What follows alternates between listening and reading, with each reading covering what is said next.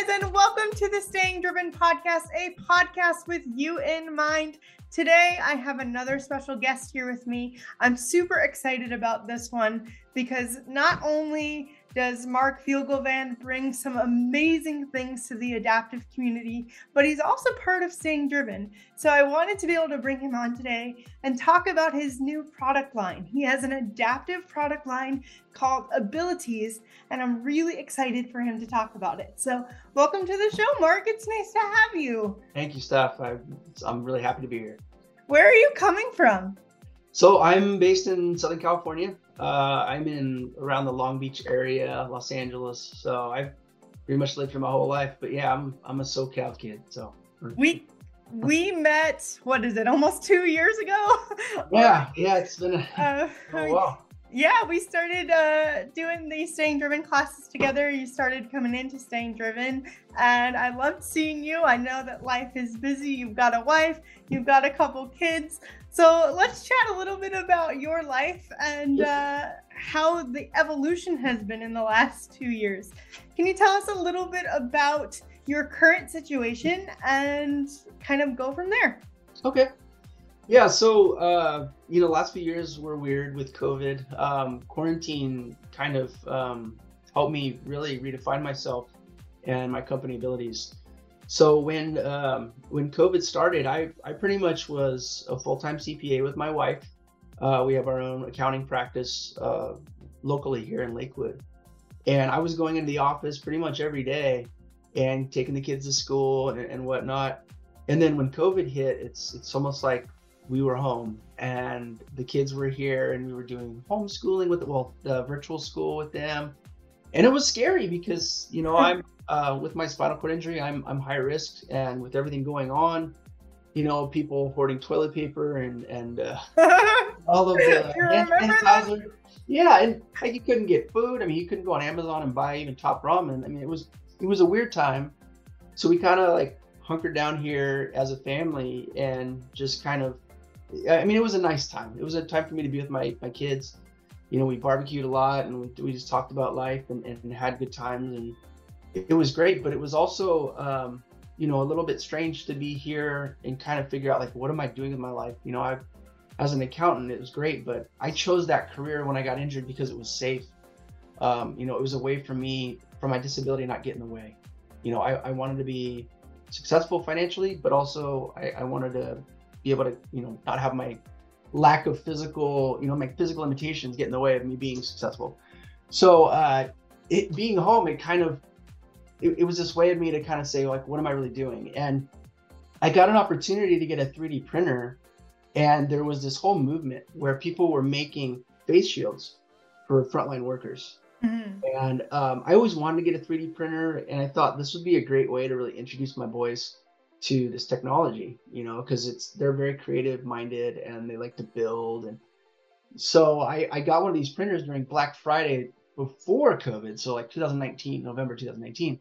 And so we got this printer. And then when this whole movement happened here in Long Beach, we joined and we made like 500 face shields. I got to see people wearing them in the field. Like, they sent pictures. That's so cool. Yeah, it was this really cool movement. And that was kind of what sparked my whole thought about wanting to design for people, because I'd always had these ideas of, how I could make my life easier as someone with a spinal cord injury. But seeing how I could help people with COVID, like nurses, and make them feel safe. And I thought, why don't I do this for people with disabilities? Like, why am I not looking within my own community? Yeah. Because for the longest time, being someone with a disability, I was so like detached from that. Like, I didn't want to be around people with wheelchairs and disabilities. We're so similar. Yeah. I didn't want to, I don't know, like I just wanted to live and be me. And I don't know, maybe I just didn't look in the mirror enough, but I just didn't feel like I had to be part of that whole community. But now I'm like drawn back to it. Yeah, like, man, that was such a silly thought. And I know how you feel because I spent so much of my life fighting it. Yeah. And, I think it's an important kind of full circle moment and being like, man, that's real growth, right? Yeah. And the fact that you can make such an impact. let's take a little step back. Let's talk about the nature of your injury. I know you're very open about talking about it. You're a mentor to a lot of people. So for those that don't know, there are many different types of spinal cord injuries. So let's take us back to the beginning of that journey for you and what life was like, maybe before your accident, and then what it was like the day after your accident. Okay. Yeah, so I was big into sports. I played ice hockey, kind of like your husband.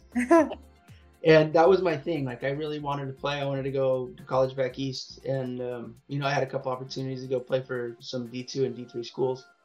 So that was kind of my dream. I was 17 years old. I did fairly well in school. I went to an all boys Catholic school, and I had pretty good grades. And again, very sports minded. Played numerous sports, but hockey was the one that I loved the best. And so going into graduating high school, I had a girlfriend, and I was living in Culver City, which is near Venice Beach. And I had gotten a summer job working as a cashier at a deli. And it was, in August. It was a summer afternoon, and one of the servers wanted to go to the beach and asked me if I wanted to go. And so I said, yeah, sure, I'd love to go, because living in Culver City and having access to the beach in Southern California, it's just beautiful, right? So I wanted to go as much as I could, because I enrolled at CSUN, which is Cal State Northridge University, to go to school. And I didn't know what I wanted to do. Like, college wasn't something that I really thought, oh, I know this. I mean, I think a lot of 18-year-olds are like that. I think they design it that way. So you're just doing all those general courses. So you hopefully have this epiphany, like, oh, I want to be an engineer or a scientist or whatever. I think I changed my major like 5 times before. Yeah. Right, exactly. So we went to the beach, and this particular beach was down the hill from the Pacific Palisades. So Sunset and PCH, if you're familiar with that area here, there's a very popular restaurant called Gladstone's. It's been here forever. And I wasn't super familiar with the beach break there, but I bodyboarded a lot. I had gone out the night before to County Line in the dark and was, basically getting dumped on my head a bunch of times. So I was used to being out in the water. But this particular day, we were at the beach, and I went to go into the water when this individual went out, and there was this wave that was forming really close to the, right there on the beach on the sand. And I should have gone out and kind of felt where the ocean floor was, but I didn't. So I just saw this really big wave, and I ran out and I did my best Baywatch impression. I dove my hands forward, and I was going to duck dive under the lip and just come out the back. And when I did that, it was just all sand. It was a sandbar. And so I just smacked my head. You can see this scar. I just smacked my head like right into it and instantly just went numb, and I couldn't move anything below my neck. So kind of like, to fast forward this whole process, but luckily there were people there to kind of pull me out, because my friend realized that I wasn't joking and I would just look like I was sitting underwater. They pulled me out, and then lifeguard, helicopter landing on PCH, asking me a bunch of questions, and then they flew me to UCLA. And at that point, the journey kind of started, where I was told that I had, broken my C5 vertebrae in my neck, but that I had pinched my cord. So that's actually a good thing with a spinal cord injury. If you don't sever your cord, then there's still a connection. So they would consider that like an incomplete injury, which meant that I could get some function back. The paralysis is actually caused from the swelling around the cord. So the nice thing is that when they found out what had happened, they gave me this steroid right away to reduce the inflammation. So it could have been worse. I mean, my injury level could have been higher. My function level, which is a C6, could have been less, So I'm very grateful for what I have. But yeah, it was wild. Like, in an instant, here I am. I can't really move anything. And then that's how the journey began. It was just to kind of figure out, okay, what do we do next? How do we move forward? I love hearing everybody's stories, because everybody has a different start to, I guess, a life full of adversity and different ways to be able to navigate it. I love that you found your beautiful wife, and you guys have created, such a wonderful family. Talk a little bit about what that beginning of that relationship was like. Was she, down for anything? Did it take a while to kind of adjust to this kind of lifestyle? What was that like? It definitely took a little while. When I met Patricia, it was at USC, so University of Southern California. We were in the accounting program together, so I knew her in undergrad, but we were just kind of friends. With accounting, accountants party a lot, so we would work really hard, and then we would go out, and so I knew her from those kind of social settings where we got to know each other, and we were just friends. And I think people with anyone with a physical visible disability, like they're always a little bit cautious as to what to ask. And so Yeah. I pretty much, as you said, I was very open about it. And so I wanted people to know, like, these are things I struggle with. If I feel comfortable asking for help, this is what I would ask for help with. And I think people just got to know me in that light. And so Patricia and I, we got to know each other. And then it wasn't until we went to the master's program at USC that we started dating. And people probably would say that it was the most unlikely match at first, because she was very quiet and kind of closed off, and I wasn't as much. Yeah. But once we started hanging out, we realized we had a lot in common. And I think that's so important in a relationship. I mean, to me, she's like my best friend. And I know that she always had my back and vice versa. And that was a very kind of important part of the foundation of what we were trying to, that it just felt right. I can't really, it's hard to explain. It just felt right. And she got to know me and the things that I struggled with, and she was fine with it, because she knew that I wasn't going to like give up.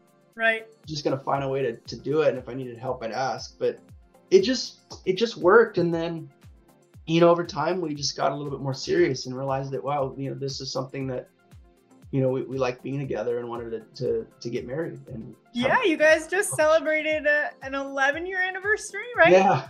That's incredible. I can't even tell you how fast that went. That's awesome. It's unbelievable. Yeah, we were at this restaurant and we were looking across at where we had our reception, and we both were like, I can't believe it's been 11 years. That was fast.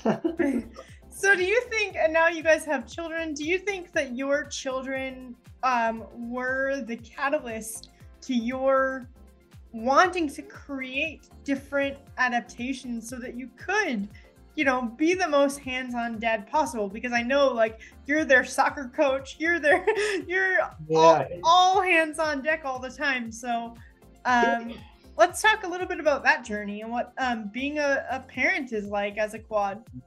Yeah, no, it definitely, I don't know if it was directly related, but I can honestly say that just from, and I'm trying to articulate this the best way, but when you have an acquired disability, or even if you're born with one, I think there's a period of time where I hate to use the word acceptance, but it's like you try to figure out, okay, this is my reality. How am I going to move forward? And you make that choice, right? So you get comfortable with that, or as comfortable as you can be, but you accept it with yourself. Now, when I had kids, it was like a reset button. Because now I'm responsible for other people with a disability. And that was really hard. Like, someone had posted something the other day, and it was a woman that had a husband who's a quad. And it was Father's Day, and she mentioned, I'm proud of all the dads out there that are willing to let others help raise their kids. And that meant a lot to me, because that's something I struggled with. I had a tough time watching other people, help my kids get dressed, or help them play sports, or feed them. Like that was very frustrating for me. So I definitely think when I had kids, things changed in my mind, how I perceived life, what I wanted to do with my life, anxiety that I got from it. I mean, definitely some issues with that that I'm still trying to process and deal with. But yeah, it definitely made me think about, like, what am I doing with my life and how can I make it better? So that happened kind of naturally, playing with them and doing stuff, and realizing that I need to be in the best possible shape that I can, so I can be here a long time, and not only just teach them things, but be around and be present. And that involves some physical components. And so, being able to do a lot without asking for help or maybe be, taking my wife's time away. Because that's the other thing. My wife is pretty much, when they were younger, their full-time caregiver. Yeah. So it's like if there was something that I could do to be more independent that she wouldn't have to do for me, that gives her more time to help with them. And those kind of things all really matter. I mean, it's stressful. Marriage is not easy. And then having kids on top of it with someone who has a disability, it's very hard. So I give credit to everyone out there who's doing it. And because I know every day is a struggle. It's hard. You pretty much have to start over every day. Yeah. And think about, okay, here's my disability. What am I going to do? How am I going to deal with it? And then also, how am I going to support my wife? How am I going to support my family? How am I going to go do my job and be successful? And these are all things that are very hard, and you have to take it one step at a time. But yeah, to answer your question, they definitely helped with this whole road to being trying to be more creative and adaptive. But you combine that with being home and really just sitting here during COVID and going, what am I doing with my life? Yeah. How can I make it better? And I feel like I'm not alone. There's a lot of people that have done this, and you can just go online and look. Like, somewhere in your 40s, it's like this whole reinventing yourself. And there's a lot of people historically that have done that. Henry Ford. I'm trying to think of a couple of the people that inspired me, but like it just felt right to do this. And so that's kind of, my kids definitely contributed to that. I feel like you'd be one that either has read this book or, would like to read it. But Ty and I read Think and Grow Rich.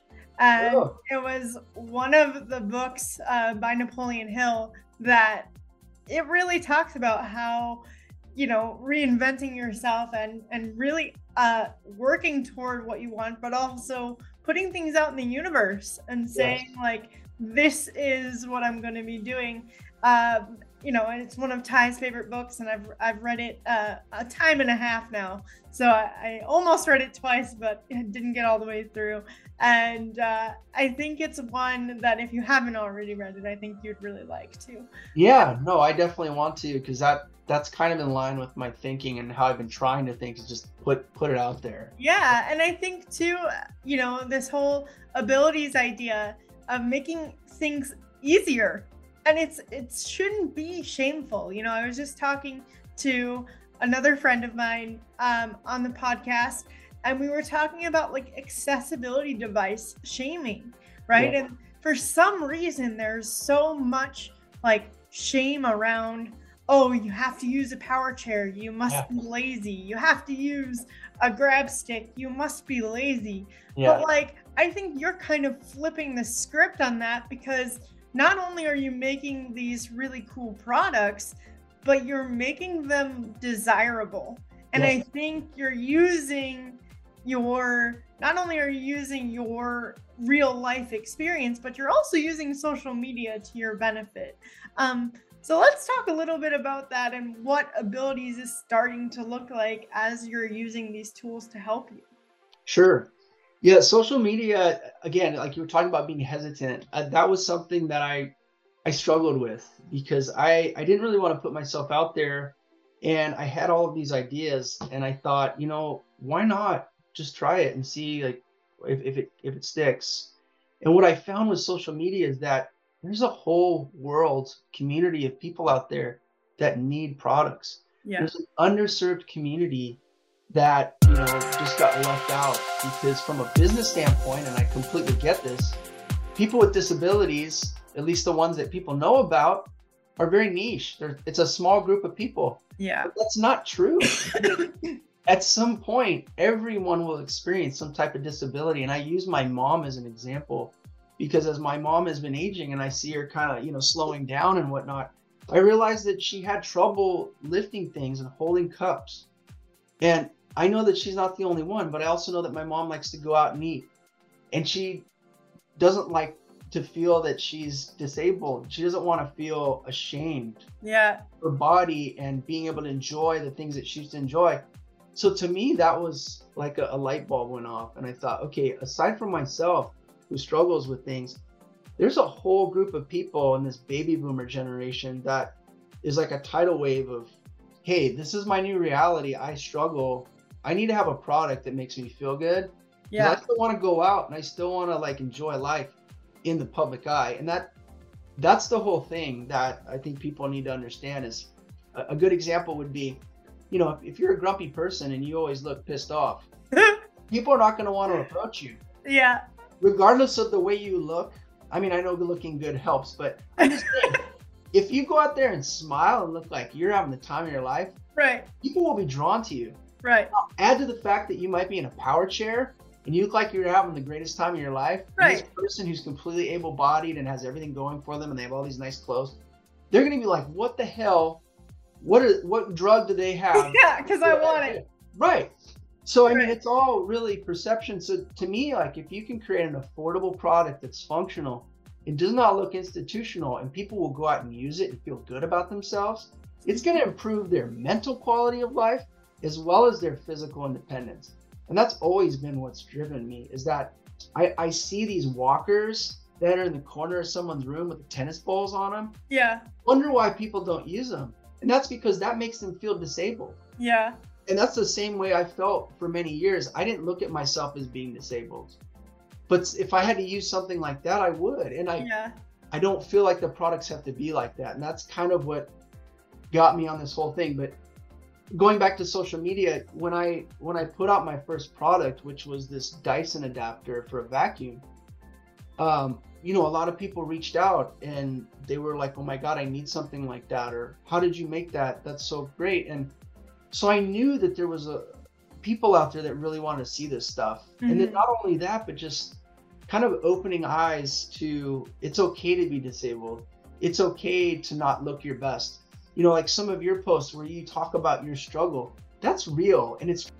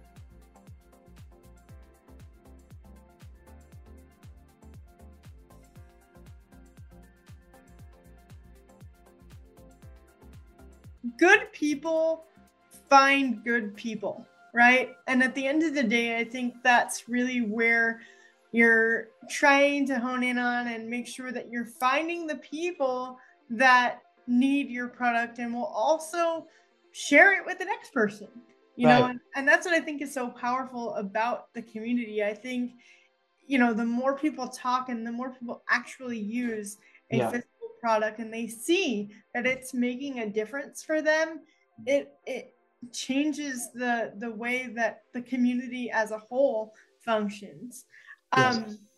If people are wanting to look for you or wanting to look for your product, where can they find you? Well, for right now, the best way is to just go through Instagram. So the @ABILITEASE, so ABILITEASE. That's where you'll find me. I have a link tree on there, so it'll go to my regular website, the ABILITEASE clothing. Like I said, I'm going to be launching my store here on August 21st, which is my injury anniversary date. 27 years now. And that's going to be the ABILITEASE adaptive line. So I'm launching the store where I'm going to have at first 6 products, and then we're going to expand. I'm dropping 2 new products before I go to Phoenix, which is to do the ABILITEASE Expo. My wife and I are going to do it. Yeah, so we're really excited about that. I'm going to drop 2 new products before, and we'll have those at the show. So we're really excited about that. That's probably the best way to find me. And then I'm just going to be improving my, I got to improve all of my social media sites and try to update that. And I'm hoping I can get that done soon. But there's ways to get me, but we're in that process of getting that all up to snuff, so to speak. But yeah, it's just been a lot of work, and I'm a little nervous, but it's going to come together. It's going to be beautiful, and I'm excited about it. Well, I'm so excited to know that I'm going to see you in a couple of weeks. Coming up. I'm going to be at the ABILITEASE Expo as well. I'm going to be doing 2 staying-driven classes, so you're more than welcome to come on in with me and have a good time. Yeah. And you'll also have Paul there, which will be cool because he... Oh, great. He's going to be... Okay. Yeah, and so we'll be able to kind of hang out together. Yeah. But I'm really excited that I'll be able to see you. I'm excited that more people are going to be able to see your product. And I'm just super proud of you, man. It's been so cool to watch you evolve over the last couple of years. And I am just truly grateful that you believed in what I was doing and vice versa. And we've created such a wonderful relationship. And I'm always rooting for you, dude. So thank you so much for chatting with me today. Yeah, no, thank you, Steph. It's been a pleasure. I'm really excited that you invited me. This is cool. All right, guys. Well, that's all I got you for this episode, but I will see you guys next time. Bye.